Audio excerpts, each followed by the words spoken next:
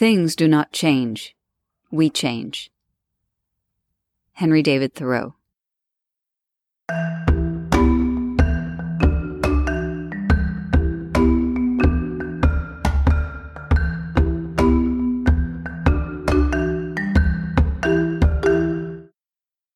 Hello and welcome to Self-Talk. I'm Rachel Astarte.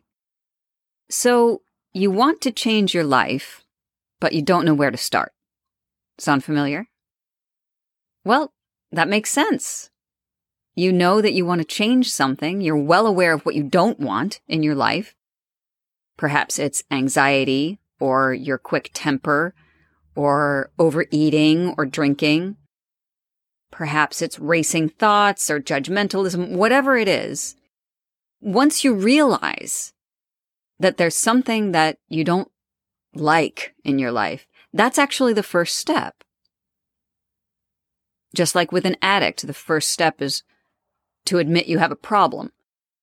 In changing your life, the first step is awareness. Something is off. I don't like how my life is going. It's rocky. I feel out of sorts. But how do you get from one way of being to another way of being, a more ideal way of being? How do you become the person that you want to be? First of all, our vision of who we want to be is usually fashioned after someone else. A role model, a mentor, a friend, or even a celebrity whose life looks amazing but probably isn't, but that's a whole other thing. That's out of necessity, right? If you fashion your ideal self based on you, you'd be all set, right? So obviously we're looking at somebody else or perhaps a bunch of other people. So the second step, if the first step was awareness, the second step is to drop comparisons. There is no one like you in all the world. That's a good thing. We need variety in this life. Is it bad to admire traits in another person? No, of course not. But to kick yourself because you aren't like someone else is a complete waste of time. You will never be anyone but you. And we need you and all of your uniqueness because that contributes to the diversity of the entire planet. And it's not always others that we compare ourselves to. Sometimes we create an ideal self in our mind, which is a composite of other traits that we find admirable in others. Here is a really important lesson. When you set out to make changes in your life, it is essential to realize that there is no ideal self out there that you are trying to become. That's really important. There is no ideal self out there that you are trying to become. Here's why.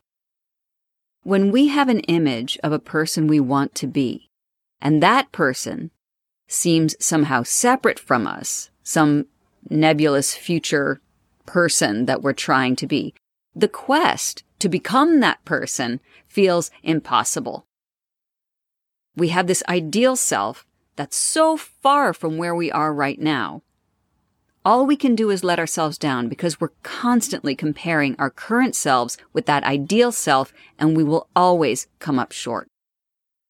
Let's say you imagine yourself to be a highly successful person in your field, confident, affable, a good friend and family member. You're in good shape, you're doing yoga, you're meditating every day, you're eating clean, organic, being kind to small woodland creatures, whatever the image is. That means that whenever you drop the ball, you snap at your kid or your partner, or you skip the gym, or you spend your entire meditation session fantasizing about the Jamaican holiday you're going to take once the pandemic is over, you are going to feel like crap about yourself. Whenever you behave in a way that is out of alignment with this ideal self that you've created that doesn't even exist. That's the antithesis of what you want. You're comparing yourself to an ideal that doesn't exist. So I'll say to you what I say to my cat when he has a jaw full of chipmunk. Drop that. Just drop it. It doesn't serve you. You are perfection already. Yeah, but I'm so fucked up, Rachel. No, you're not. Whatever you think is wrong with you is really your internal alert system, just like a light on a car dashboard saying that something in your life is out of alignment. The perfect you needs an oil change. That's basically it. How well designed and smart you are that you have that alert system. You know you need to change. Good. That's awareness. That's number one. Second, don't compare yourself to anyone else. Now what? The good news is that we don't have to change radically. Sometimes it isn't having an aha moment or having a moment of awakening. It's the comparison factor that actually makes us feel guilty if we don't have those moments. Like, I see everything clearly now. I know my path. I know exactly what I need to do. This is what I've been waiting for. It doesn't happen like that. Not always. Sometimes you may have moments of clarity, and that's great, but sustaining them is a different thing. Change happens slowly. It is a practice. So the third step to change is to shift your perspective from a place of deficit, something is wrong with me, to one of alignment. Rather than coming from a place of being broken, approach change as an adjustment to an already perfect being. We'll talk next time about not identifying as your emotions, as in I am selfish, or I am full of rage, or I am weak-willed, or I am judgmental, all of that. Remember that these difficult emotions are alerts letting you know your being is off somehow and you need to make an adjustment. We'll talk in more detail about that next time. For now, what you need to keep in mind is that the process of changing yourself is dialectical. That means you can accept yourself while also wanting to make a change. That's beautiful. So the fourth step is to begin to check in with your body during the times you feel off-center. You can do this using the self-alignment meditation in episode 22, or a short version of it that we'll practice together in a few minutes. Slowly, by checking in with the body, once, twice, 16 times a day, as much as is needed, every time you feel the unpleasant feeling or have the negative thought about yourself. Where do you feel the misaligned feeling? Is it grief? Is it rage, depression, self-doubt? Welcome that feeling as a facet of yourself, not your whole self, but as an alert that's asking you to reclaim it as part of you, a small part of the multifaceted gem that you are. Slowly, that check-in behavior becomes part of your normal life. And because of that, because you're more comfortable being in the body and not afraid of the emotions that move through it, you begin to be more comfortable with, say, meditating, which is really just the act of aligning mind, body, and spirit. Meditation is just that, a moment to drop in and connect. Mind, body, and spirit all have to work in conjunction for you to function at your highest and best self. So maybe you begin meditating 3 times a week. Then maybe going once a day for 5 minutes. Then maybe you're a little more open to going deeper and spending more time in meditation, holding the experiences and sometimes even the pain of the mind-body in the way that a mother holds a child. That's all you're doing in meditation, is checking in with your divine self, just sitting.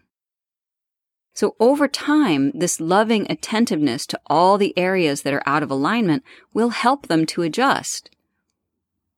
This is change. This is change happening right here. You're not creating a new you.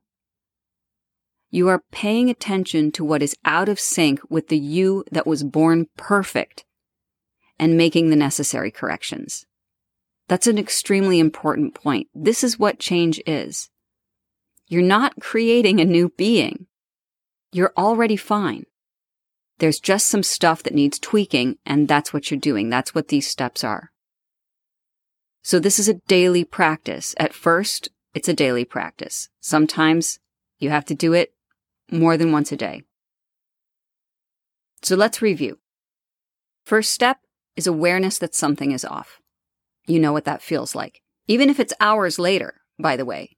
Oh, I didn't even realize I was raging at that moment. Fine. Or I didn't even realize that I was acting out of grief. Fine. That's okay. Nobody is timing you. It still counts because you became aware of it, so you can still work with it. The second step is to stop comparing yourself to others. The Indian mystic Osho talked about a blade of grass comparing itself to a bamboo stalk. Oh, I'm so small and the bamboo is so majestic and huge and I'm worthless. That's ridiculous, right? These are two separate beings on the planet. I'd add on to that the bamboo might also see this cute little petite blade of grass and think, I'm a hulking monster. I wish I could be soft and comforting underfoot, No one wants to lie on me and look up at the stars. I'm a beast, It's silly, right? These are two separate things that have no business comparing themselves to each other because they are perfect in themselves. So you get the point. So stop comparing. The third step is to change your perspective. You are not broken. Your perfect system, created by Great Spirit, God, creation, great mystery, whatever it is that speaks to you, whatever caused us to be, has alerted you to a misalignment, and now you have to make the necessary adjustments. How do you do that? By step 4, dropping into the body where all the feelings live. They're not in our minds. We don't think a feeling. We feel the feeling. And we feel it in our bodies. They're in our bodies. So let's practice that now. We'll do the short version of the self-alignment meditation so you can see how to integrate it into your daily life. So first, just close your eyes. And you don't even have to do anything special. This is why it's the short version, because sometimes when we're caught up in an emotion or we catch ourselves being in a mood or something that doesn't feel right, we don't have time to go and grab our Zafu cushion and sit down and light candles and all that. So this can happen anywhere. So don't do anything special. Just close your eyes and become aware of the emotion or feeling that is out of alignment for you. You may feel it already, but it's muted since you're distracted by listening to my voice. Maybe you've been feeling it all day. So turn up the volume on that now. If you're not experiencing something right now, just bring to mind a difficult emotion or some piece of unhelpful mental chatter or something like that you're dealing with right now in your life. So the eyes are closed. We're going to take one deep breath in through the nose as much as your lungs can fill. Hold for 3 seconds. Then push the air out of your mouth until your lungs cannot press out anymore and even your stomach contracts. Now breathe normally. Just let your breath regulate. Locate that feeling in your body. Where is it? Whatever feeling that you're dealing with or whatever unhelpful mental talk is going on, where are you feeling the result of that right now in your body? Visualize it. What does it look like? Notice if it's moving or if it has any sound or taste or smell to it. Just be aware of it. Now rub your hands together and place one wherever you feel that feeling and the other on your heart or your belly, whichever one is free. And you name that feeling. So if it's anger, it's anger. If it's grief, it's grief. If it's sadness, it's sadness. If it's anxiety, whatever. Overthinking, whatever. So you name it and you say, welcome, fill in the blank, whatever the feeling is. Welcome anger, welcome grief. Acknowledge the feeling and own it. That's all you're doing. Just letting it be. You are welcoming the feeling in like an old friend coming for tea. This is your emotion. That's why I say old friend. This is yours. This isn't something that's coming to visit you. You don't know what it is. It's yours. It's moving through you. You are the host. The feeling doesn't run the house. You do. You let it in the door. And let it sit down and have a cup of tea with you. You call the shots. So once you feel connected to that feeling, stay as long as you wish, just holding its presence, acknowledging it. And then you take a deep breath, in and out, and open your eyes. The super short version of this is to simply take a breath, place your hands on their positions, and say, welcome, whatever the feeling. Just sit with the feeling for a moment like you would a frightened child. And you can do that anywhere, standing in line at the grocery store.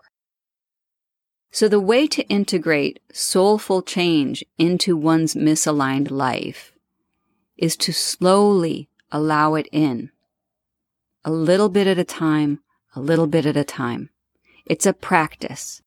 Remember that. It's not a fad diet. It's a life change.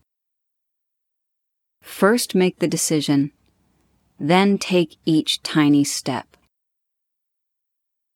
Ask yourself, what can be done?